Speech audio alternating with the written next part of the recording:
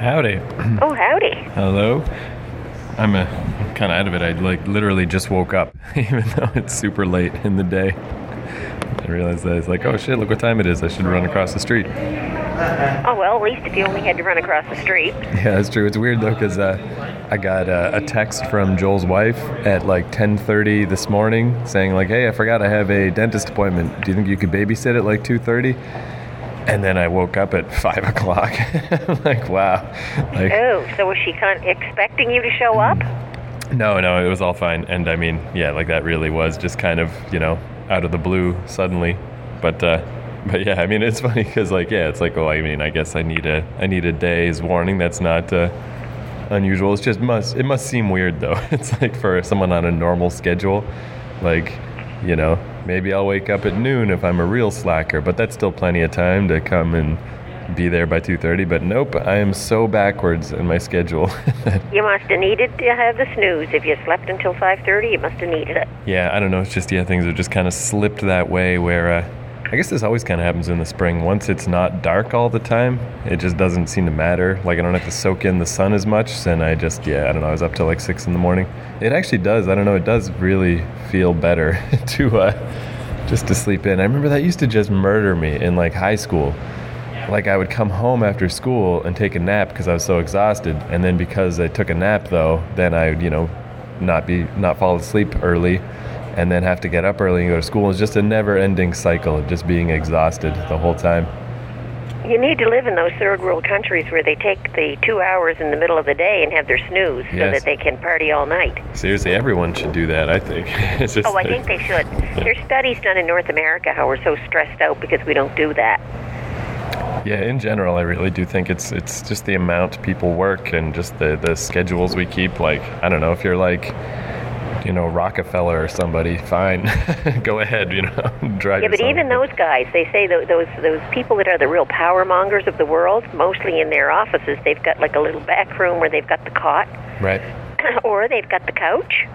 Like in Mad Men, you see that all the time where they're always laying on the couch. Of course, they've had a few toddies in the middle of the day, too, so they're probably half cut. Yeah, that's one thing I've heard people say before about those, Mad Men days when you look at that. Well, I thought this was actually interesting, was, when you look at stuff from the past, right, and it seems so crazy now, like the way that everybody smoked or drinking at work, like in Mad Men, or just or if you go back even further, it's coal mining or just any weird thing people did that seemed crazy, and now, we would never do it. So then the question is, what is happening right now that the future is going to think is crazy? And I think it's really internet stuff for us. I think it is, that there's a whole crap a load of people out there who have no communication skills.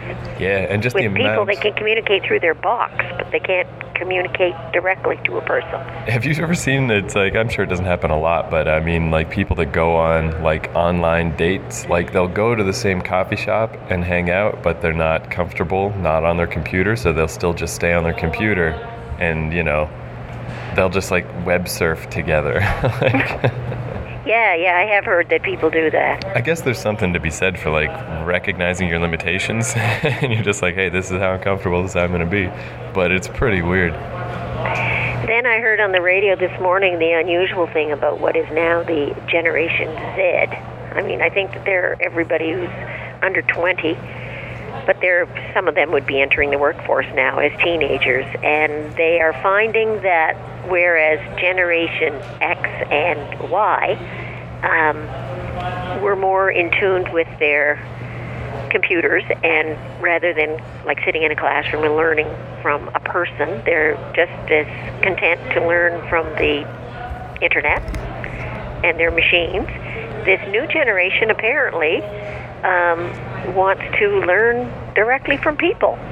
Yeah, it's nice that it's kind of, it's switching back. Yeah, because I really do think that is going to be just the amount people my general age, it's if we're not watching TV, then we're on our computers or playing a video game, and now that there's phones, it's the phone. It literally never stops. And people don't spend any time outside in the world or just talking to people. It's all computery shit. And Generation Z would even be more so into that, but maybe it's almost like it's too much, so they're going the other way. Yeah, or even, maybe, I think it's probably that, and maybe also just that because they grew up with it all, like, I don't know, maybe that makes the addictive pull, like, less, because it's just like, you can just take it for granted. It's like, this stuff's always here, it's not a big deal. Where I think, like, was it last week, but I was saying how neat it was in a way that I was born right at the start of the curve, like with Radio Shack Pong, and I got to see the whole thing. But maybe that's like a bad thing too, because then it's like, wow, like I'm in the future. Like, I always think that's weird too when I see movies and stuff. Oh, actually, I guess that's the first time I remember really feeling this way was in 2008. I was on the train with that girl Ian that I used to date. She was the first person I knew that had like one of those touchscreen phones, you know, like that everyone has now. And we were just on the train watching a cartoon while, you know, Family Guy or something. And in my mind, I was like, I can't believe that's really there, and it's not just a special effect that a movie guy added later, you know? Because like that stuff's been in movies forever, of like, oh, here's our little screen that you just watch stuff on. But they were just looking at a blue, you know, square, and someone later added the video on. And I was like, this is it. It's really happening. Like, all that stuff from when I was a kid of the future is literally here. Speaking of video movies, how was the movie last week? Oh, man, so good. It's ridiculous how well that movie holds up. Casablanca is so good. And you know, one thing I noticed about it, too, is it's got so many little one-liners and quips and stuff. Like, one line I never noticed before is Captain Renault, who's like the crooked, you know, head of the police. Claude Rains, the guy the part that Claude Rains plays. I don't know the actor, but I'll take your word for it. Dark-haired guy with a mustache. Yeah, absolutely, yeah. So there's like this young couple that's trying to get exit visas, and he wants to take advantage of this situation to have the wife sleep with him, which was kind of risque for back then. But so he sends her as like a character witness, sends her to go talk to. What's Humphrey Bogart's character's name? I can't remember. Rick. Tells him, yeah. So she's like, Rick, Mr. Rick, you know, Captain Renault, I said I should ask you what kind of man he is. and Humphrey Bogart goes, oh, just like any other sort of man, only more so. And like, it's just such a nice little line. Like, that movie's almost like a Marx Brothers movie, except serious, like not jokey. But just so many clever lines and so much awesome stuff. Well, it's got enough of the little bit of humor that offsets the seriousness, too. Like, it creates a good balance for that, rather than just being completely serious. They throw that kind of crap in, which is, in the real world, that's what you do, too. Oftentimes when a situation is serious, rather than really, you know, get down about it, you kind of make little jokes about it. And sometimes the jokes are really kind of not proper, you know, like somebody dies a horrific death and you make some little off-the-cuff remark, but it's to lighten it up a little bit. And that movie is excellent for that kind of thing.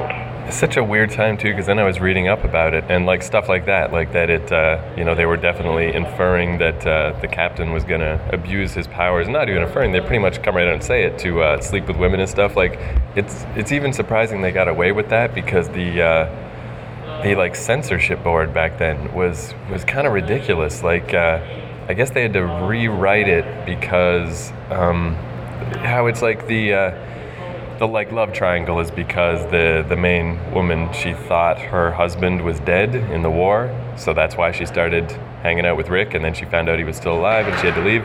But in the original one, it was just like an adulterous thing, I guess, and the censorship board was like, you can't do that, it's 1942. Like, you literally can't put that in a movie. Like, geez, it's like, really? Calm down, you know? And it kind of worked out better, ironically, the way it is now, but yeah, it's just funny, like, all the rules, because it seems like we don't have any rules now. I can't imagine what you could not put in a movie now, like, you know? Yeah, I can't imagine either. So as a result of that, oftentimes you lose that whole innuendo thing that you used to get in a lot of those old movies. You never saw things happen. It was all just by facial expression or perhaps something that somebody said, but it wasn't in your face. But now it's in your face. Yeah, no, it's one example of that recently. I've started to notice this from a couple angles, but since I started watching wrestling again, just like World Wrestling Federation stuff, but it's changed a lot from when I used to watch it, because when I used to watch it, it was going for like the teen demographic, and it was like, oh, look how cool we are, and we're extreme, and da-da-da. And now it's gone the other way, like it's back to being family friendly. It's like totally PG, and they, just like have better sponsors that way and sell more merchandise to kids, so they've gone back that way. But I actually think it's better, because when you go back and watch the old wrestling from 15 years ago, it's like embarrassing. It's so stupid, like they're just trying to be so like, look how cool we are, whoa. Where now that it's kind of back to being for kids, it's still like anytime they do push the boundaries a little now, it's like funnier because it's not supposed to be there, and the rest of the time, I mean, it's wrestling. It's stupid. It should just be stupid, Well, it's a show, and I mean, and it was always staged to a point. Yeah, no, I mean, it's all just like larger than life, big, operatic characters and stuff, and yeah, that just fits way better for a kids type thing than for grown-ups. But yeah, I mean, I really like it. And the other thing I've noticed about that lately, because with babysitting, I've been watching a lot more kids cartoons. And at the same time, there's all these, like, there's a lot of cartoons for grown-ups now. It's like a huge industry. And I've started to really realize lately, like, I just don't like them. Like, Brad will show me one, or Joel will show me one, or somebody, whoever. Everyone's into these shows, and I just don't like them. I'm like, I don't think these are that funny. They're really boring. Like, I don't even know why I'm watching this cartoon for grown-ups. And but then when I go back and watch these kids cartoons, like Powerpuff Girls and weird stuff like that, they're just so much better because they still do throw in the weird little references and the stuff for the grown-ups, but then it's like, I don't know, it's all just context, I guess. Like, if there's a sex joke in Powerpuff Girls, I'm like, holy shit, like, I can't believe they put that in there, that's amazing. But if there's a sex joke in a show that's nothing but sex jokes, I don't give a shit. Like, who cares? Why am I watching this? Yep, the old innuendo goes a long way, because it makes you think a little bit. It's not right in your face. And that's why movies like Casablanca survive, because they've got these, you get your top level that's pretty, it's pretty mundane, actually. But when you start listening to the second layer of what's going on there, and you start noticing facial expressions that convey a whole lot of stuff, a whole lot of messages that you didn't get if you're just looking at it at that top superficial level. That's why those they've lasted the test of time, because you can keep watching them over and over, and every time you watch them, there's always some more little thing that you get out of it. Yeah, it really was neat too. How I was saying how Citizen Kane, if there was a point to it, it was way too obscured and way too light a point, and just not worth digging through all that to get to. But Casablanca, even, I mean, it doesn't force it down your throat, but I mean, it is kind of about stuff. Like, it's kind of neat. It's like he's like, Rick used to be on the supporting, the war effort and helping rebels and stuff and running guns and doing all this stuff, and now he's just like, whatever, I don't care, I don't put my neck out for no one. But by the end, him and the captain both like decide, like, nah, man, we got to do something. We can't, it's Nazis and stuff. It's crazy. So like, it's not a huge point or anything, but at least it is something. Like, it seemed like it had more of a purpose to it than like a Citizen Kane, say. Like, it's kind of mildly inspiring. Yeah, speaking of Nazis, there's an excellent TV show on CBC. It's called Company X, or X Company, I think it's called. Anyway, whatever. And it is really well done. It's a series. It's probably going into like its 4th week or 5th week now. Like, for example, here was last week's story. It's about these underground guys that are actually trained in Canada, and they send them overseas, and they work with, like, as if they're not the resistance, but it's like they're working for the resistance. Anyway, last week they go to this. There's this woman who is the mayor of a small town in France, and she plays right up to the Nazis, because that's how she keeps the town, that it's not bombed and beaten up, and anyway, she seems to be getting along with the Nazis, so the whole town seems to hate her. Right. But But anyway, when this crew gets over there, they're supposed to be blowing up a train that's carrying munitions. But they meet up with her, and she tells them about this niece that she's got, that she's very worried about her, because as part of the whole Nazi scheme, the Nazis came into her town, and she was a principal of a school, and they asked her, they said they would provide all this super education for these girls to go to this special school. So she was to pick the brightest, the most attractive, they had all these attributes that they had to go with.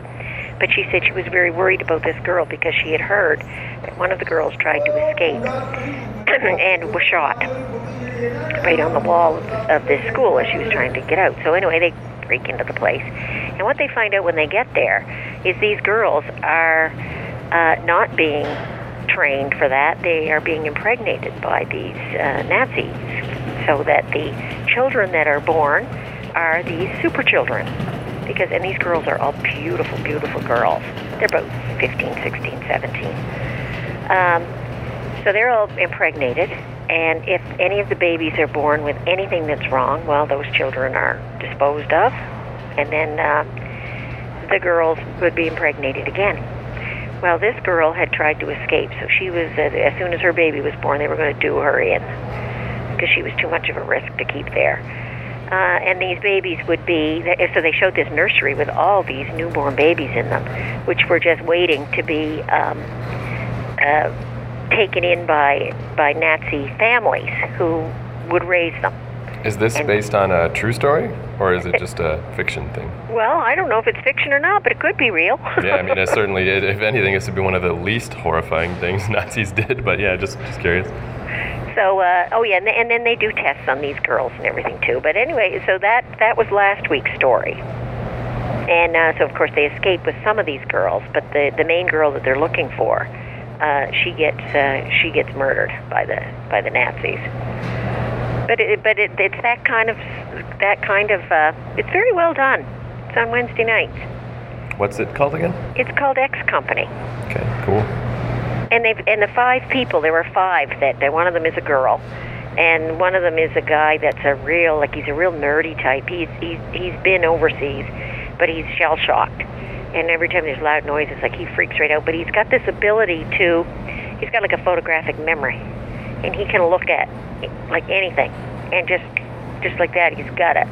So they don't really want him on the team because he's got this problem of kind of freaking out, and he's very withdrawn and very just withdrawn, I guess. He'd be a loner. Right. I mean, that is kind of the war movie archetype, right? Of like the quiet religious guy that goes crazy. Like, there's always somebody like that or whatever. Yeah.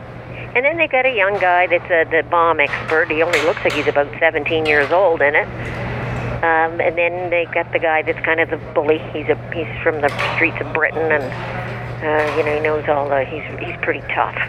But it's good. It's very well done. Yeah, that sounds kind of cool. I wonder if shows like that, is that a Canadian show? It's Canadian. I wonder if I'd even be able to track that down. I remember when I lived in New York, I would try to find Canadian TV shows sometimes, and they're really hard to get. Like it's not like American shows you can just steal everywhere and whatever. Anyway, that's one that you might want to keep your eye on. Yeah, I'll do a little search, see if I can dig it up, especially if it's like just kind of just started. Like that's so much easier to get into. And that's another thing, just to jump back for a sec, but like these cartoons that are like when I say cartoons for grown-ups too, like they're really not. Still, they're still just, they're not. It's not like there's tons of violence and blood and nudity in them. They're just.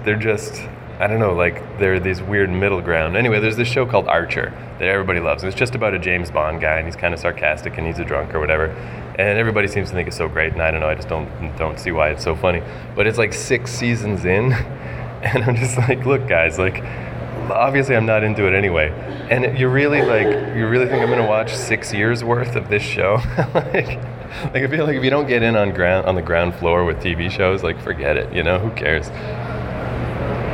Well, I gotta know, most of them that I've started watching, I never ever saw them from the beginning. Yeah. Just kind of hop in. Oh, so that's one thing. I think another reason too that like all this stuff with like I don't know, when like trying to make kids stuff for grown-ups, like cartoons for kids and wrestling. I mean, cartoons for grown-ups and wrestling for grown-ups and all this stuff, is I do kind of wonder, like, why do these grown-ups need this shit? You know, like this is the kind of stuff that's supposed to be for kids, and if a grown-up wants to watch it, then great. Or video games, I've been noticing that a lot too. I played, do you remember those old games, Monkey Island? They were about pirates. Yeah. So I was playing Monkey Island with Joel's kids, and it was cool because that's, you know, when I played it, I was a kid, and then you know, they can't really play it, they just watch me play it. But like ever since, they've been making Monkey Island games, but for my demographic. They just keep making them for grown-ups, and it's just like pointless, and no one cares. And then playing them with a kid again, it's like, oh yeah, like why aren't they making these games for kids? Like this is all supposed to be for kids. This weird generation that I'm in, where we just Transformers movies and all this shit. It's like, let it go, dude. These are supposed to be for kids. Anyway, what I'm getting at is, did I ever tell you that I wrote a kid's book? Yes, you did. And you had one of your girlfriends there did the drawings for it. No, well, not in this case. It was a guy that I met through Keith and the Girl did drawings. It's this guy from Argentina. Who, wasn't there somebody that one of those girls you were hanging around with? And no, I don't think I know any girls that are artists. Oh, okay, all right. No, this is the farthest from a girl. It's a guy from South America. So whatever happened with the book? Did you finish it? No, well, yeah, so the thing is, I finished it, and it's just kind of been kicking around for a little while, and I haven't really done much with it. But I met this guy in Toronto here he runs like a video game, like a video game group is how I met him. And it's that speech that I did a little intro to a little while ago. He's the guy that set that up. Anyway, this guy has had books published. He's kind of gone through the whole thing. Like, he had his first book published by a real publisher, and he had such a bad experience and he didn't like it, so now he like self-publishes. So he's been on both sides of the equation with all this stuff. Anyway, I'm gonna go have like a meeting with him tonight just to ask him, like, so what should I do with this thing? Like, how does this work? Who do I talk to? Who do I send it to? What happens? So that could be kind of cool. I don't know, just to pick his brain, and maybe because it's like just such a weird, like, I guess that's why I've just been kind of sitting on this thing, is because like I would just look up like publishers and stuff, and I don't know, it's just different websites, and it's just a whole big world that I have no idea what to do. So how long is this book? I don't know exactly. Maybe 25 pages. It's probably for like second or third graders. It's kind of hard to tell. Like, I thought it was going to be for even younger kids while I was working on it, and then I realized it was kind of too long. So I had to go to the library and look at other books, you know? And I'm like, okay, I think my book would be about like this book, which is for, 8 or 9 year olds type of thing. And is okay, obviously the kind of book that you need it so they could read it themselves, right? Like, is it a book that someone would read to a child, or is it a book that the child would read to himself? Yeah, I think it's one that they would read to themselves. Like, that was, again, like my first thought in my mind was like those picture books that are just like lots of art with a little bit of writing, and then I realized that this thing was longer than that, and like that's where I looked up other formats. So really, I guess it would be more like, it's like a little book with some drawings, like it's more just like a short little book with occasional art. Okay, so as opposed to the pictures with the occasional words. Yeah. So even so this guy from Argentina, like he did one like finished piece of art that is super awesome, and then he just had a couple other little sketches and stuff, but like he is an actual artist with work to do and busyness, so he's like, that's all I got for now. If something happens with it, let me know. So really, even with just that, like that's where I was thinking, like that could be something. Like if that piece of cool art was the cover and then the book was just a book, like, worst case scenario, that could be fine. It would be neat if it had more drawings, but it doesn't really need them. So that's where like I kind of have everything that I need if I was gonna just like put it out as like a web thing, like just put it out online. But I don't know, I guess I should like try to send it to publishers first, just in case. Like, so I'm hoping, this guy's name is Jim, I'm hoping Jim knows somebody or has some kind of like, try this first or something, I don't know. Yeah, you hear all those stories though in the past about how people who did writing, like thousands and thousands of manuscripts get sent to people, and I don't know how the one that gets picked gets picked. Yeah, and there's all these stories like how Harry Potter got rejected a ton of times. And I mean, that was Harry Potter, for God's sake. Who would reject that? Except that's why that first book of Harry Potter's is better than the others. The others the second and third ones aren't bad, but that first one is an astounding book. Yeah. Well done. And that's because she kept going back and working on it and fine-tuning it, and, tightening it up. Whereas the others, I don't find they're as good. Yeah, no, especially by the number 4 with the first one that was like 800 pages. Yeah, that was silly. See, then she's moving into just the storyline by that time. Yeah. But in that first book, she's got character development, she's got good interaction between people, she's got a whole lot of innuendo in there. Number 1 to me was a real, I recommend that one to anybody. Number 2, number 3, I found they were falling apart. I finished, I didn't read number 4. Yeah. I don't even know if I finished number 3. I might have, but I don't remember it if I did. 3 was cool because it was the one where Hermione had the charm so she could double up her time, so she was going to all the classes at once, and then that turns into a little time travel trickery at the end that worked into the plot. That was pretty cool, but yeah. But the interaction of the people and the character development I found it started falling apart. I mean, the way she describes like that uncle and aunt in the first book, like, I mean, they are just priceless. Well, that's what's weird too, is like Harry Potter is kind of a weird example in a way of that same thing of like kid stuff and grown-up stuff, is that they kept getting, like, as the kids grew up, the stories kept kind of getting more and more like less fun and less kid-like and more mature, quote-unquote. But really, by the end, that just meant that they were a drag, you know? Yeah. It was like, by the end, like, I didn't read all the books, I only followed through with the movies, but by the final movie, it's like Harry and Hermione are, like, on the run and living in the woods and, like, terrified of Voldemort, and I'm like, this isn't fun. What the fuck is this? I mean, there were some parts in that first book that, I laughed right out loud. I was by myself reading it, and to me that's the sign of a good book, when there's nobody around and something just strikes your fancy so much that you laugh out loud. Yeah, and again, I think really that it was a kid's thing helps too, like it just puts you in that different mindset. And you're kind of thinking of it like that, like as though you were a kid reading it, except you would never get the reference if you were a kid. And yeah, it just really makes it cool. There was a thing too that I've noticed too that I kind of forgot about, that I kind of respect about kids' books or young adult books. I noticed this when I read the Hunger Games book. The first Hunger Games book is really good, and then they get much, much worse. But one thing that it does that I forgot about, that every kid's book does, is the cliffhanger endings. Like whenever you're at the end of a chapter, something crazy happens and you're like, what the? Like, I have to read the next chapter. Yep. And I guess it's because, kids need that or they'll stop reading, where grown-up books, they just presume that you'll read the whole thing. But there's a real skill in that, like coming up with something that is like a crazy cliffhanger and then having a way to explain it. Like, I remember in the second Harry Potter book, it was all about the Chamber of Secrets, and they reveal in a flashback that it was Hagrid, when he was in school, was the guy that opened the Chamber of Secrets, and you're like, what? Like, I have to keep reading, like, that's insane. And, I kind of think that's neat. Like, I think grown-up books would do well to kind of try to, like, work that sort of stuff in so they weren't just so boring and aimless. And that's the way that movies on TV, or not movies, but TV series, right, used to end on a real high note. And there wasn't anything you could do about it, because you couldn't flip ahead to another channel or whatever and find out what was going to happen. You had to wait the week to find out what happened.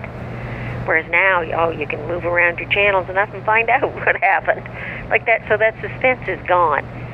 It was like when you were a kid, when I was a kid anyway, And I used to read to you guys a lot, so occasionally we'd get these, but I can remember my father reading to us when we were kids, and he'd get to the high point, and he'd just stop.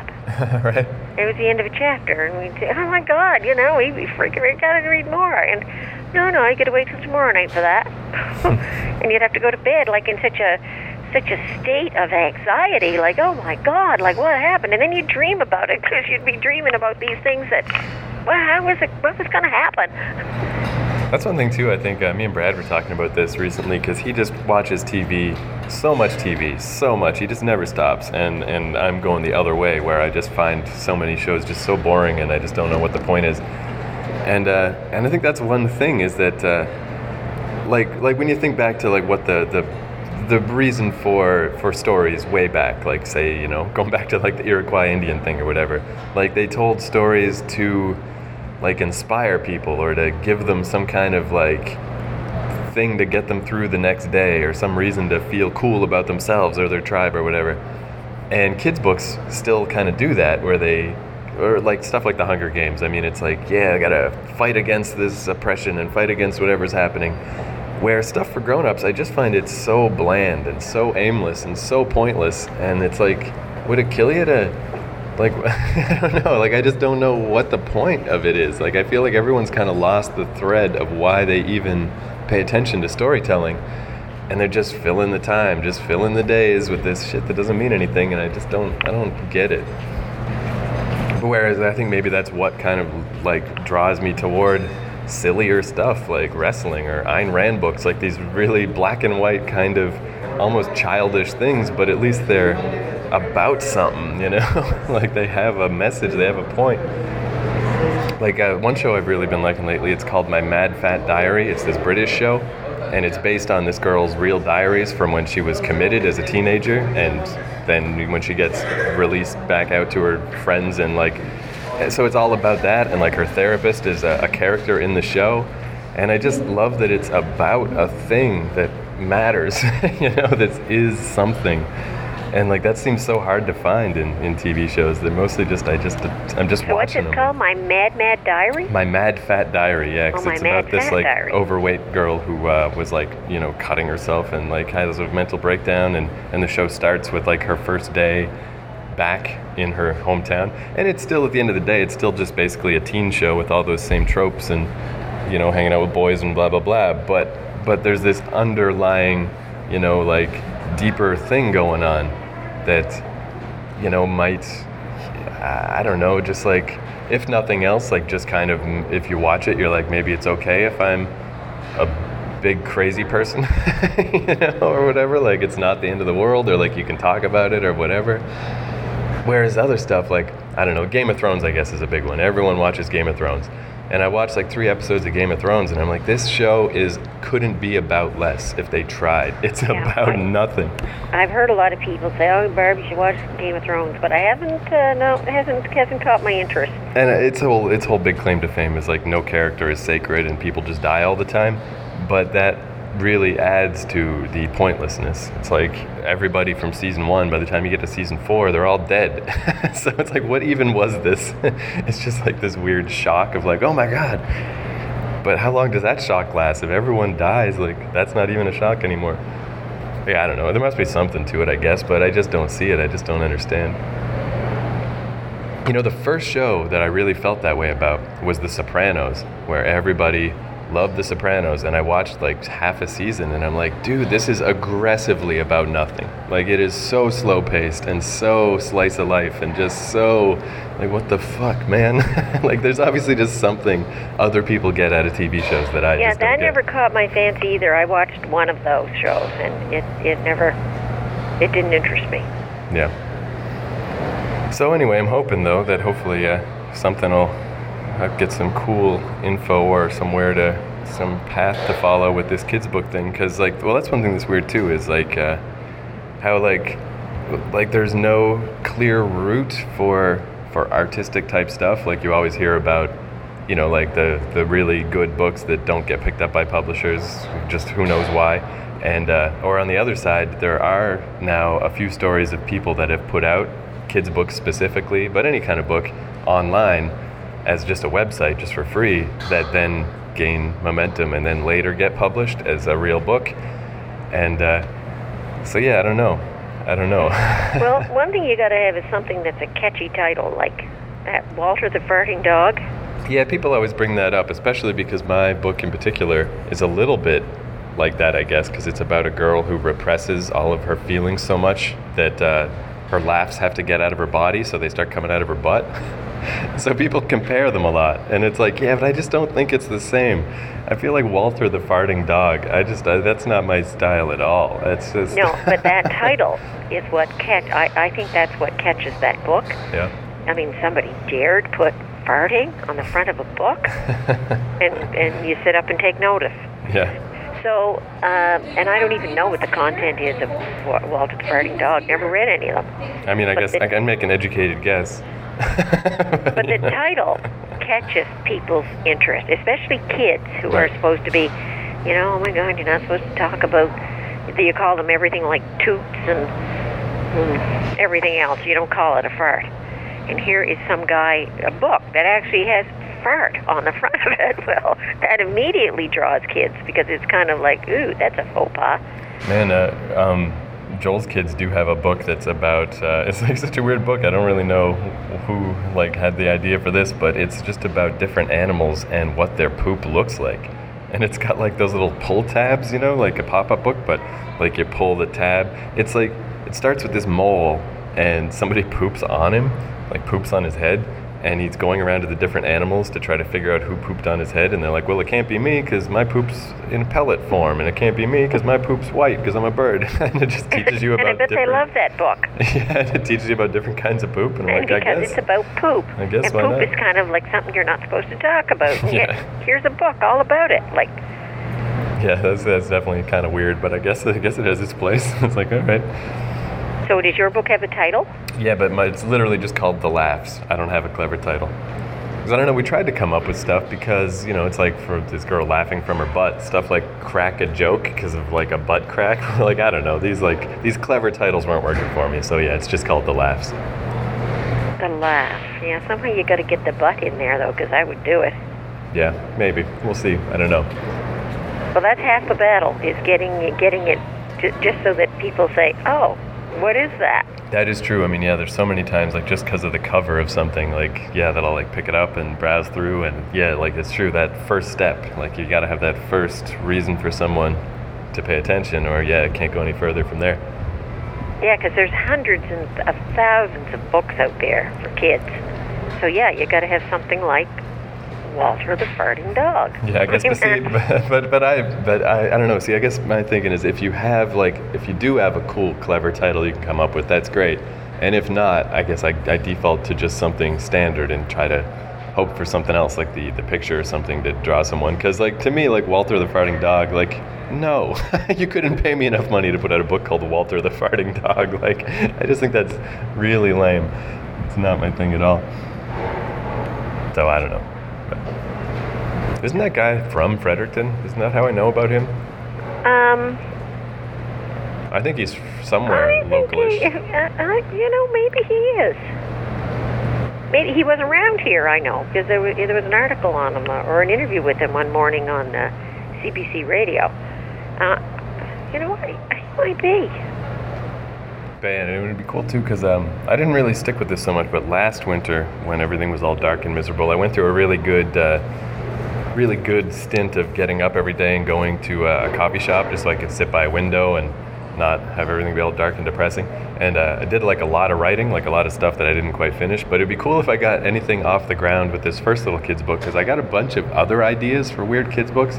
I've got one half done about, it's a kid from a slightly different dimension or whatever that has a different Santa Claus than us, and the two Santas end up fighting. It's like Santa versus Santa. So that's a good name. That's a much better name. Yeah, Santa versus Santa. Yeah, I just don't happen to have a good name for this first one, but it's nice to I know, just. It's a good subject matter, so there must be some kind of a catchy. Yeah, I figured too that'd be the kind of thing too. If I just got this in front of somebody and they some kind of editor, then they can pitch me all kinds of whatever changes, and I'd be like, you got it, pal. Whatever you think, I'll go with what you think because that's fine. And it's nice too just to have something finished because I actually had this idea. Maybe that's where the wires get crossed about the girlfriend thing because it was me and Erica had this idea way back in. Okay, oh, yeah. Yeah, maybe that's true actually. Now that you mention. Yes, I think was Erica. she was going to do drawings for it or whatever. Yeah, but that was so long ago. It was 10 years ago or whatever. Oh yeah, Now listen, now why does this child have to laugh out of her butt as opposed to her mouth? Oh, it's because her dog died, and instead of like crying about it and like expressing her feelings, she just bottled them up, and they just bottled up and bottled up and bottled up. So then, They needed an escape hatch. yeah, since laughter is there's a lot of science behind this. Since laughter is the most powerful emotion, it's the first one to escape. Like it's the one that's hardest to contain. So Okay, so that still doesn't explain why it didn't come out through the top half instead of the lower half. Well, I don't know, just because she's like repressing. She's just not. Oh, she was still trying to repress it. Yeah, but And it just escaped. Yeah, you wouldn't think to try to repress your laughs from your butt, because, like, why would you? It's not where laughs come from. Yeah, so I don't know that. And then basically it's just her and this other kid from her school. Yeah, like they just do different stuff and finally figure out what's going on and have a little adventure. And what is the adventure? Doing funny stuff so they can continually laugh out of their backsides? Yeah, no, it's to like reroute her laughs back to normal, because there's like a legend that if you don't fix the butt laughs in time, it changes your whole face into a butt. I don't know why I'm so opposed to Walter the Farting Dog. This really is only half a step away. But it's like, yeah, like, so they have to figure out what to do. Yeah, I don't know. There's just a bunch of dumb stuff that they do. That's it. I don't know. Is it anywhere where a person could read it, or is it just still on paper? Oh, I mean, no, I can send it to you. I've got it as like a little a PDF file that will just load up. Yeah, I can email it to you if you want. Give it a gander. Email to me and I'll read it. Who knows? Maybe I'll come up with a title. Yeah, couldn't hurt. Yeah, because I remember we had a couple of titles. I wonder if I've got that in my phone. Let me just check. Because I've got all the notes for it on my phone that I always have with me. But I just didn't like the jokey titles. Oh, I still have my first draft on here. Okay, yeah, so the original title was just Crack a Joke or The Girl Who Laughed from Her Butt. So again, very, very on the nose. And then The Laughs was the one I just went with in the end. But Okay, yeah. the first one was Crack a Joke or... Yeah, it was going to be kind of like, how it was like The Hobbit or There and Back Again, like how it has two titles. So it's going to be like Crack a Joke or The Girl Who Laughed from Her Butt. Crack a Joke, yeah, that's not... But what about The Laugh or The Girl Who Laughed from Her Butt? Yeah, I'm trying to imagine though, because it seems like too, like a lot of this stuff, now that I've spent more time at the library with Joel's kids and stuff, like it seems like the kids book market really is like libraries. Like you just want it to be in a library. And I kind of can't really envision a book called The Girl Who Laughed from Her Butt being in the library. I don't know. Again, I mean, this is all stuff, like it'd be cool if I could get in touch with any publisher type people if they were interested at all, because they would actually know this stuff. Like I'm just, like that's where I figure like it's fine for now. Like I don't want to try to overthink it or go too many steps down the road, because I really have no idea. I don't know how these markets work. I don't know anything about it. So somebody who does this stuff for a living could easily be like, yeah, either one or the other. Like either like the word butt, you can't put that in a title, or on the other hand, maybe it'd be like you need the word butt in your title because the laughs is too boring. Like somebody who knows better than me can make these choices. The Laughing Butt. Yeah. The Laughing Arse. Yeah, that'd be the British version. Like how, did you hear with Harry Potter? Like it's called Harry Potter and the Philosopher's Stone everywhere except America. In America, they changed the name to Harry Potter and the Sorcerer's Stone because they were like, American kids are too, like, they're dummies. They don't want the word philosophy in there. They won't want to read it. God. Yeah. So, I mean, through the movies and everything, like, it's called Philosopher's Stone everywhere except America. So how far do you have to go to meet this guy tonight? Oh, he lives on the train line, so it's not so bad. Just a ways. Man, the other thing is another guy I met through that same organization.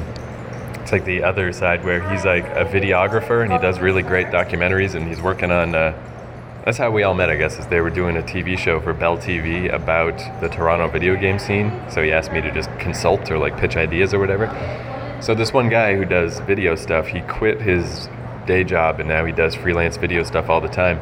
and we had this idea to do a documentary about the old video game Battletoads, but it's just like, I don't know, I've been kind of putting off meeting with him because I feel like next time we debrief, I'm just gonna have to kind of pull the plug on it, because just two people working on a documentary by ourselves, like, I just can't do it. I just don't have that kind of motivation. Like, it's just been like 6 months that we've just been not really working on it, because it just needs to be self-motivated, and I just can't do it. Like, I just don't care enough to do all this research and contact people and everything by myself. If it was like a group of people working on it, that would be cool, but it's not. So I don't know, I think I just gotta eventually just face up to the fact that it's like this is never gonna happen. Why keep pretending it's gonna happen? Like, if I've gotta be the motive force behind this thing, it's not gonna happen. Well, at least you know yourself. You know your limitations. Yeah. Yeah, well, I also kind of realized too, like, because the idea would be, because it was this game everyone remembers came out in 1991 or 2, and everyone remembers it because it was a really popular, famous game. It was like a ripoff of Ninja Turtles, basically, the Battletoads, but it was incredibly hard. So everyone has these memories of this game, and it's famous because it was so hard. So our idea was to try to track down the people who made it. It was a British game. I guess the guy who ran the company that made it, he's so rich now, he lives in a big, like, mansion, castle place or whatever. But I realized, like, I don't actually care. Like, I've seen so many documentaries about video games. Like, I know what the story's gonna be before it even gets told. It's just like, I don't know, we're a bunch of nerds, we had a video game company, we made a game, it was way too hard. Who cares?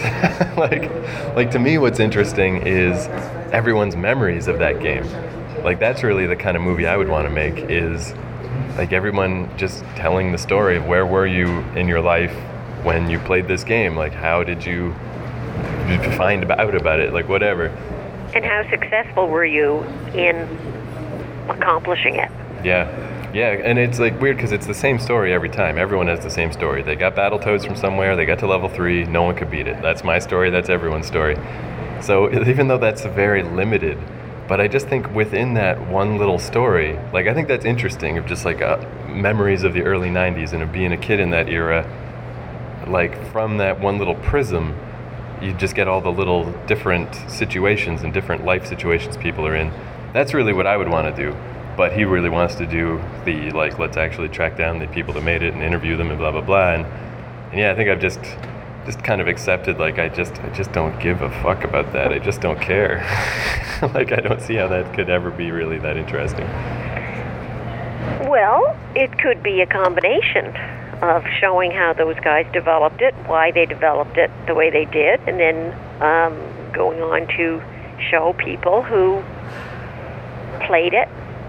There must be some people who just kept at it and at it and at it until they finally got it. Oh yeah, there's people on YouTube that can beat it without getting hit. It's crazy. It's just sick. And then part of the story could be those people who gave up. Like... Well, I also think it's weird, though, because we're just kind of in the age of the documentary now. Like, between Netflix and YouTube, like, you can find so many documentaries about so many things that that whole format has just gotten really stale to me. It's like, if it's just a bunch of talking heads blabbing about something, it's like it's been done 1,000 times, and this is not a particularly, it's fucking Battletoads, for God's sake. It's not like, it's not about anything. Was it the kind of thing that people only did when they were kids, or did people go back to it when they were adults to see if they could? No, I think that's what makes it, in some ways, like such a perfect little vessel for nostalgia, is that it's one of those games, like, it's like a lightning rod. Like, when you mention Battletoads to someone, it brings them right back to being like 10 years old and how stupid hard that game was, because they forgot about it ever since. They've never really made more Battletoads games. It all just disappeared. And like nobody could ever beat it. And so it's like, it's like similar to like a Super Mario game or something, except Mario just kept going and is like Mickey Mouse now, and it's just new generations play Mario, where Battletoads really is just like trapped in amber. It's this one little moment in time where everybody, for some reason, this one game was a huge success and everyone owned it, and it was so cruel and hard, just like unreasonably difficult.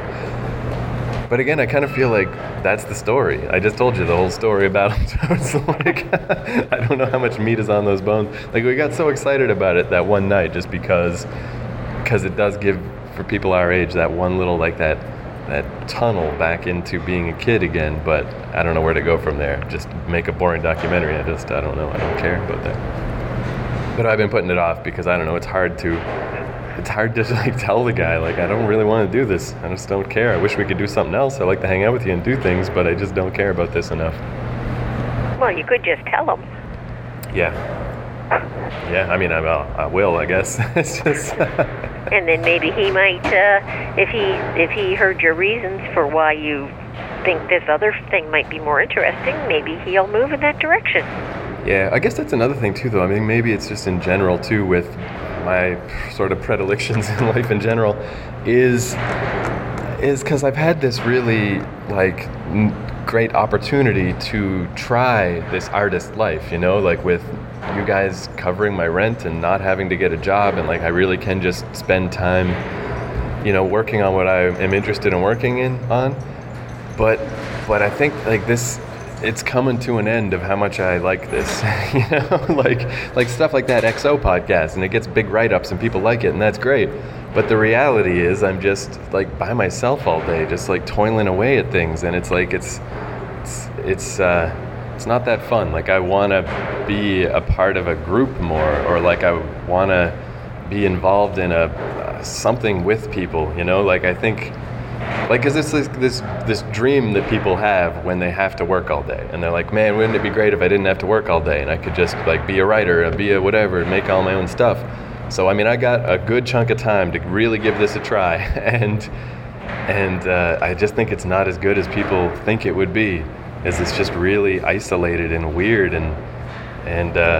So, yeah, I feel like this Battletoads thing would just be another of that, where most of it would be occasional meetings with this guy, but really just me on my computer researching this stuff and trying to contact people. And I just don't want to do this anymore. I don't want to just be by myself all day working on shit. Like, I did it. I did the best I could. I did the best things that I could, and they reached whatever little mini fame they were going to reach.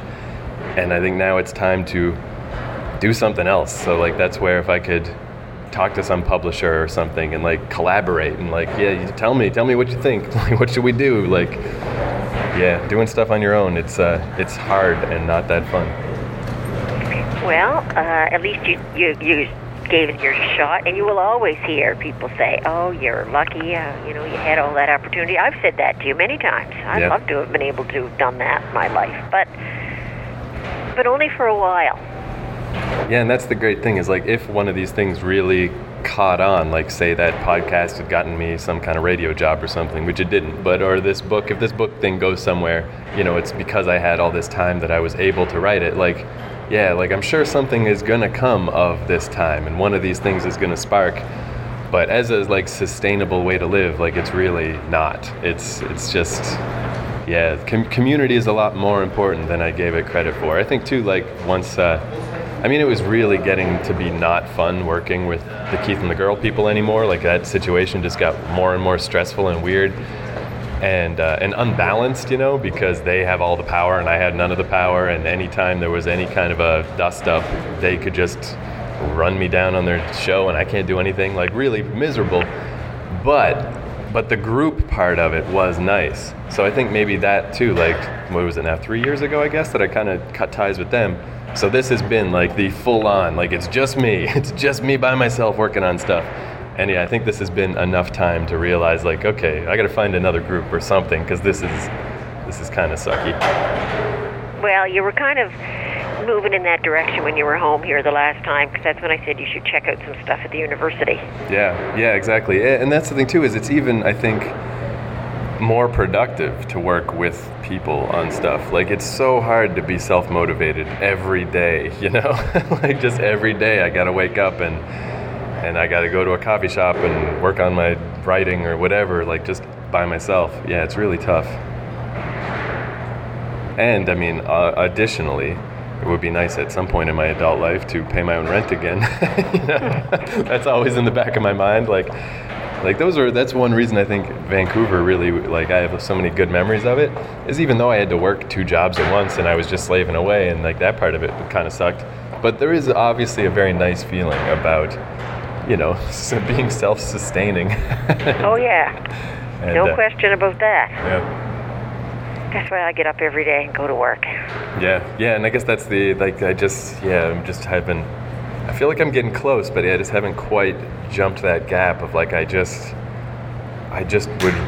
would like to be more involved in something. I just don't want it to be working at a grocery store. Like, I just don't want to backslide all the way back to just, like, that really feels like a waste of time. That's where I really got to get back on this, but my idea was to start volunteering places, and my first step was to volunteer with Joel's kids, and then I never really got beyond that. But I really think I should try to get back on that wavelength of, like, just trying different stuff and seeing what it's like, because at least if I'm gonna spend, you know, all my time working somewhere, like, like those old jobs I used to have, like working at a movie theater, working at a coffee shop, working at a bookstore, it just doesn't do anything for anybody. Like, I just don't know why. Why would I want to spend my time doing that? So even if I just end up with a normal sort of job, like, there's still plenty of jobs that have some kind of value, you know. Well, good luck in finding them. Yeah. Because that's the other thing too, is, like, it's not like I need a lot of money. I don't have, like, rich tastes or anything. Like, yeah, I just want to find something that isn't just, like, I don't want to do a job that a robot could do. Like, Starbucks literally invented coffee-making barista robots, like, 10 years ago, and they worked and they were fine. But people found it, you know, they just didn't like it. They liked the personableness of having someone make your coffee. But I don't want to spend my time doing a job a robot could and should do, you know? Like, surely I can do something a little more valuable. I don't know. Yeah, I'm sure you can. It's just a matter of finding what it is. Yeah, and I guess there's something to be said for that too, is, like, you know, like, I mean, like, when I moved to Vancouver, I guess I didn't realize that you guys would just pay my rent. And maybe that was better, you know, because then it forced me to have to do stuff. And I guess it would be the same thing now. It's like, if I really had no other choice, like, then I would have to find something, just because I would not be able to pay rent otherwise. And you'd probably have to find something pretty menial. Yeah, so that's where it's, like, similar to trying to be motivated to just work on, you know, whatever creative type stuff. It's a similar type of thing, is trying to be self-motivated to go find a job. Like, it's just tough. It's just weird. A weird kind of weird place to be in life. It really is, like, a super unique kind of situation. Like, really lucky kind of thing to be in. Like, these are good problems to have, but they're also weird because nobody else has this particular situation. I don't even know, like, who to look to for guidance. Like, anybody I know is just like I don't want to hear about it, buddy. Like, I have to go to work every day. You know? Well, yeah, and they're looking at you saying, geez, he's got it made in the shade. Yeah. So anyway, yeah, I don't know. But whatever happens with talking to Jim tonight about this book thing, right, whether he has any direct advice or not, like, I really do think, like, yeah, I'll really buckle down on this and try to, even if it does just come down to picking random publishers and mailing them stuff, and just see if that goes anywhere, and then if not, go from there. Like, the Scholastic offices are downtown here in Toronto. Like, there's the big Clifford the Red Dog, like, on the side of the building. Like, I walk by it all the time. But if you look up, like, their online stuff, you know, they're like, no submissions, like, we get too many submissions, get out of here. So that's where it would be really great to just, to know somebody, to circumvent that situation. And well, you know what? That's the reality in life. For most, like, jobs that you get, successes that you have, usually it's somebody who knows somebody who gives a little nudge. Right. And if you don't know anybody, it's tough, real tough. Because, yeah, that was weird too, like, just looking up stuff online, like Scholastic, say. Even though there's a Scholastic office right here in Toronto, the only branch of Scholastic that has an open submission policy is Scholastic Australia, of all weird places. And it's like, so you send your thing to the Australian branch, and if they like it and they publish it, then the other branches around the world pick it up and publish in their respective, territories. It's ever weird. Yeah, it is really weird, right? And that's where I feel like this is the most information I can glean just from looking up stuff myself with Google. So surely, that just seems so weird. I think that's where I kind of just spun my wheels with this, is surely I can find someone that has more of an inside track about how this stuff really works, because there's a guy from Canada and a guy from Argentina sending their book to Australia, maybe, but it seems pretty weird. When there's a Scholastic office just down the street. Yeah. But again, I guess it really is also, again, I can understand why they're just please don't send us stuff, because I'm sure they get, just hundreds of these things all the time that they got to dig through. So it almost seemed like it was better to sit on it for a little bit and try to figure out how to approach this instead of just tossing it in the slush pile. But yeah, I figure though I've been dragging my heels long enough, so we'll see how things go with old Jim and whatever advice he's got. But regardless, I'll start doing something, even if it is just sending it to Australia after this, and just see what happens. Because I even think that might be neat. Even just if I start getting rejection letters, at least I did it. At least I did that. Yeah, I suppose it's better than having it stashed under your bed or in a closet or wherever you keep this stuff. Yeah. And then I could have that classic story afterward if it ever got published or something. Just my rejections. Yeah, that's weird too, though, is there is always those little stories of, in the kids' book world in particular, it's this book called Go the Fuck to Sleep that somebody just put out online as a book, as a joke, thing. And then it got published as a real book because parents thought it was funny. And, and there is a version you can read to your kids where they take out the swear word, of course. But, it's a nice little rhyming book that each rhyme always ends with, now go the fuck to sleep. But there's this book, I can't remember what it's called, but it's about a guy who gets trapped on Mars. This is a real book, adult book. And he put out the book for free on his website, and it got enough popularity that Amazon asked him if he would put it on their store as a 99-cent ebook. And it's this weird backward trajectory where once it was 99 cents on Amazon, it sold more copies than it sold for free, just because this weird thing since everything's free on the internet, sometimes if they charge money for something, it seems more legitimate. And then from there it got published as a real book, and now there's a movie coming out from it, and it's just this thing this guy put on his website. So worst case scenario, you always hear these stories, especially with kids' books, of people that self-publish books and put themselves thousands of dollars in debt and have a trunk full of books that they can't get rid of, and it's just a terrible idea. But just putting something online doesn't seem so bad, because there's nothing to lose, really. It doesn't cost anything, and publishers are comfortable with that now. The fact that it was once free doesn't matter, because it's still, you can still put it in a bookstore and then people will buy it, and it doesn't matter that it's on a website somewhere. Different situations just work differently. The fact that something's free one place and costs money somewhere else, it just doesn't matter anymore, which is just really weird, really weird times that we're in. Yeah, it's almost though if you get it for free, then it's, as you say, it's not only is it not legit, it's no good. Yeah, and it is really, that is really happening a lot now because of just the endlessness of the internet. The fact that there's so many podcasts. If I charged $1 an episode for my podcast, maybe people would pay more attention. It seems weird, but just because then it's oh, I should pay attention to this. This is a valuable thing. It's not just free, But then on the other hand, if it's free, there's so much more potential for people to notice it and not to have it guarded off by this little money wall. So it's all a big mess. Who knows? Who knows anything?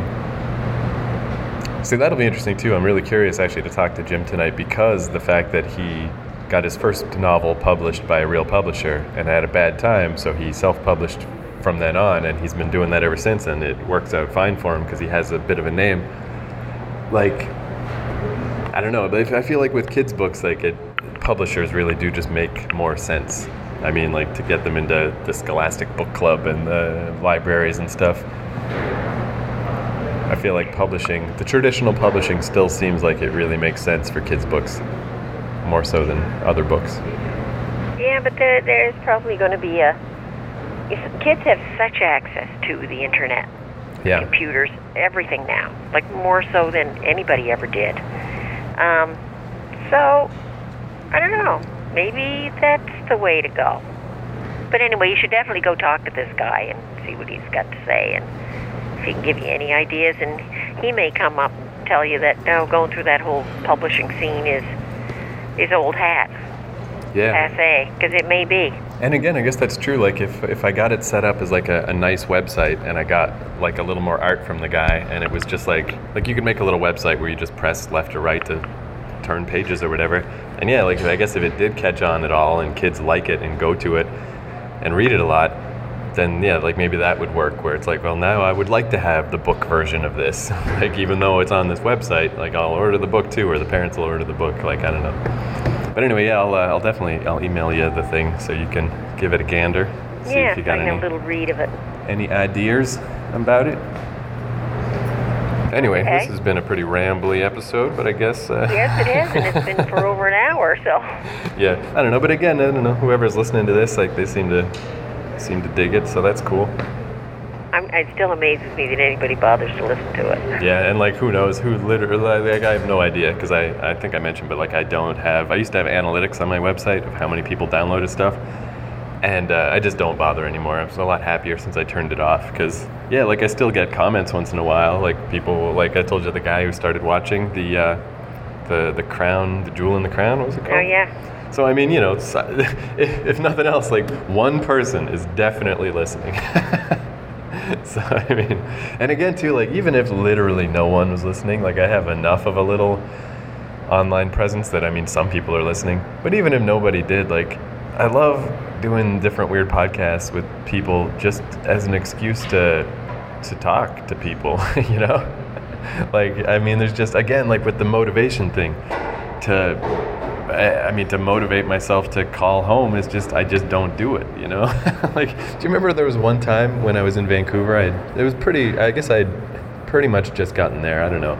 But I think it was like one of the only times that you called me, because I had like a prepaid cell phone, so I didn't really use it much because the rates were so bad, because you were just like, hey, like, are you alive? Like, what's going on? It's been like 2.5 months. Well, but that's part of our upbringing, yours and mine both. Like, I go places and I don't even tell people where I'm going. Right. Like, I'm going off for a weekend. I might say, well, I'm going off to, I might say the vicinity of where I'm going, but I don't report in, I'm at such and such a hotel. Like, most of these women that I hang around with when I go off for the weekend with them, as soon as we get there, they've all got to phone their husbands and tell them, I arrived, here's where I am, here's when I'm leaving. I never bother. Like, you know, you'll see me when you see me kind of deal. Right.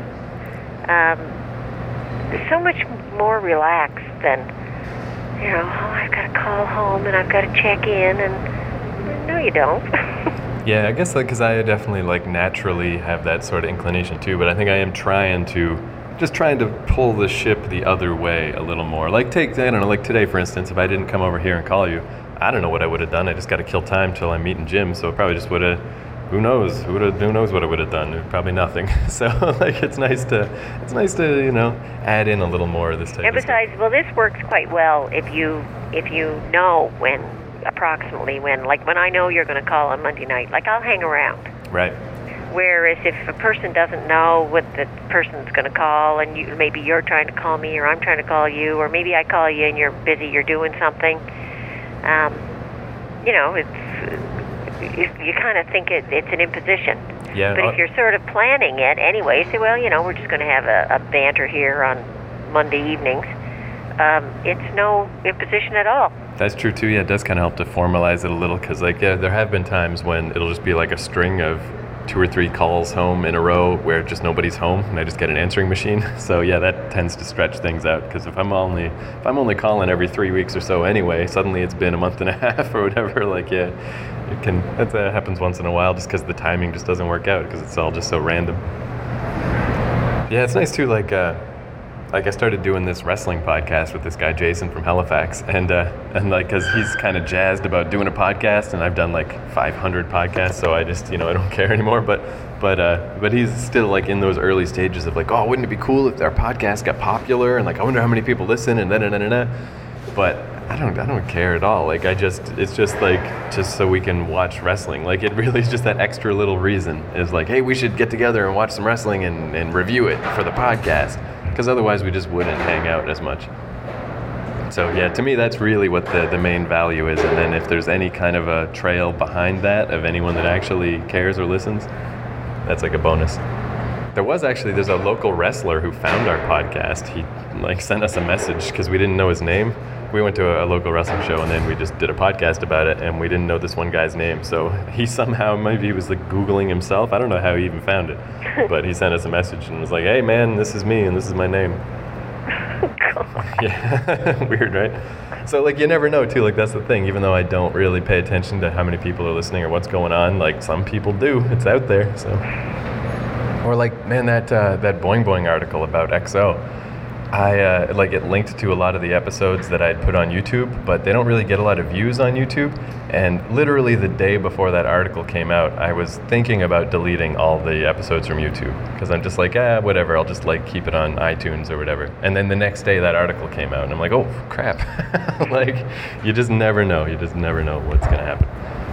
Well, you seem to be making a name somewhere, because I know if I punched it, because I punched in Keith McNally one day, just punched it in, see what would come up, and it's some guy who runs a restaurant in New York. He's the head honcho guy. Yeah, I still get tweets to me sometimes that people think they're tweeting to him on Twitter. But you're right behind him.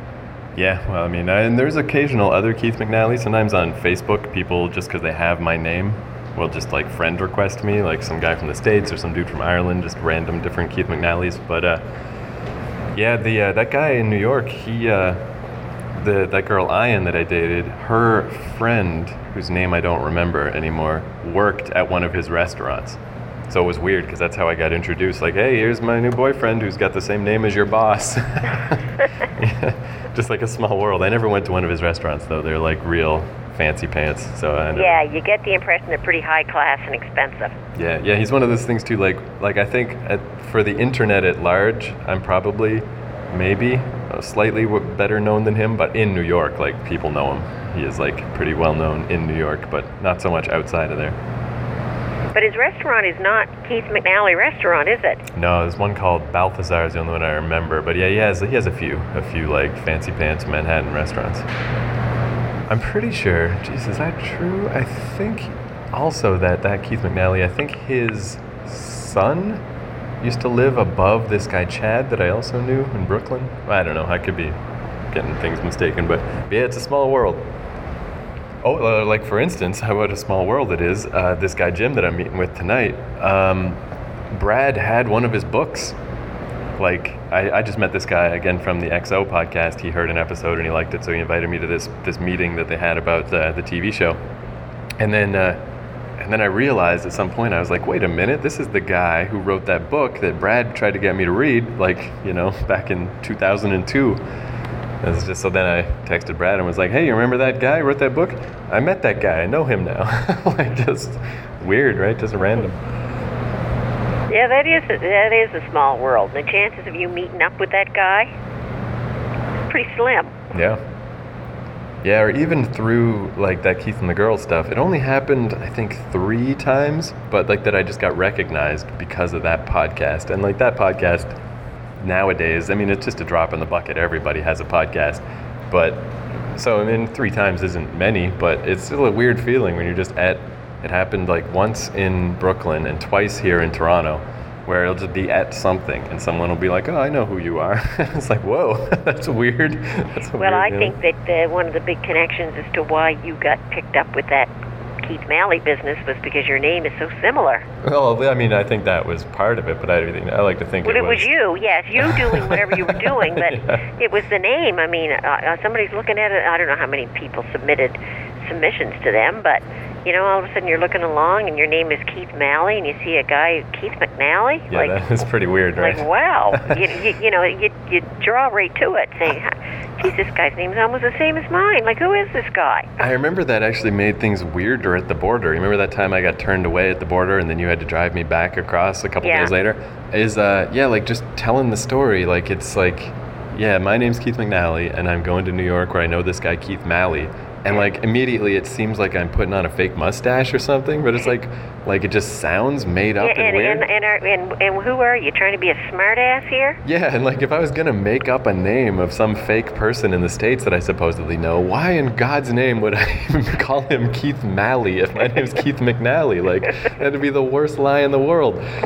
But yeah, just because it just comes out, it just sounds weird to the ear. So like, it would definitely make people look at me twice. Like, what is going on with this guy? What kind of a yarn are you telling us here? Especially those guys get so suspicious about anything. Anyway. And then it was double weird after that house fire that I had, because the next couple of times I went to the States, I hadn't gotten a new passport yet. So I had this passport that was singed all around the edges, and I had to keep it in a plastic bag because it smelled like a fire, but it still would scan through their little machines. So they were like, man, like basically the border each time was just like, everything about this seems very fishy and weird, but we can't prove it is, so guess go ahead. Like, so weird. Or I think it was the second to the last time we went there is so my friend Mike was gonna go to the States with me and Matt, and he had a hotel all set up because of his hotel points and everything. And then he had a problem with his passport. He lost it, so he couldn't go with us. So what me and Matt did instead of going for 4 days, we decided we were only going to go for 2 days, and we brought no bags. So we got to the border, and we just had what was in our pockets. And man, the border guard did not like that at all. They're like, this is extremely weird. And we were like, yeah, well, we're going to New York. We're going to sleep on my friend's floor, and then we're going to come straight back. And he was like, dude, like, I don't want to let you go because this is so weird, but I have no reason to stop you, so go ahead. And it was great. It was like one of the most fun things. Like, you get off the bus at the Port Authority, and you don't have to worry about bags or luggage. You just go wherever you're going. You just go hang out in New York. It was really fun. But it was a little tough to make it the 2 days with nothing. But it's just like, we were like, if we need socks or underwear, we're like, we'll just buy some. Like, what's the big deal? So yeah, it was fun, but I doubt I'll ever do that again. It was like a weird thing to do. Yeah, and it does set them off if there's anything odd. I know the last time I went to, Cuba or Dominican Republic with the girlfriends, of course, they came back with all the big luggage and everything. Well, I had nothing. I had a little carry-on bag. And did I buy anything? No, I didn't. Well, immediately I got shifted out of the line and got the dog sniffing me all over. Like you're a drug mule? Yeah, like... Check my pockets and check everything else, because I guess they couldn't believe that you could go somewhere and come back and not buy anything. Yeah, that is what a weird consumerist world we're in. Yeah, like, that's suspicious that you would just go for the trip. Just what? You mean you just went for the experiences? Who does that? Yeah, you just went to kind of, like, what's the matter with you? Yeah, what's that saying? It's like, experiences over possessions. Like, that's, yeah, but I guess not when you're going to Cuba on a vacation. Man, all right, well, I really should go. I gotta take a shower and stuff, and yeah, it's actually getting a little close to meeting time, so. Okay, well, let me know how that turns out, because that sounds kind of interesting. Yeah, I will. I might tell you, and definitely email me, and I'll read the book. Yeah, I'll send it tonight. Should be no problem. Yeah, and it's like in a PDF format. I think you have the thing on your computer to read those. If there's any problem, just let me know, and I can send it as just plain text. But, okay. It just kind of formats it so it looks a little fancy, like a book or whatever. Alrighty. Cool. All right. So I guess I'll talk to you next Monday. Next Monday night. Maybe shorter. I don't know. It's weird too, because like I had different little topics and ideas, and I'm like, yeah, but I don't know. Today I'll just. Tonight was just the ramble. Right, and then that ends up being longer somehow. I thought it would be shorter, but yeah, it's whatever. Not doing anything else until now. So, cool. All right. Okay. Talk to you soon then. Okay. Bye. Okay. Bye-bye.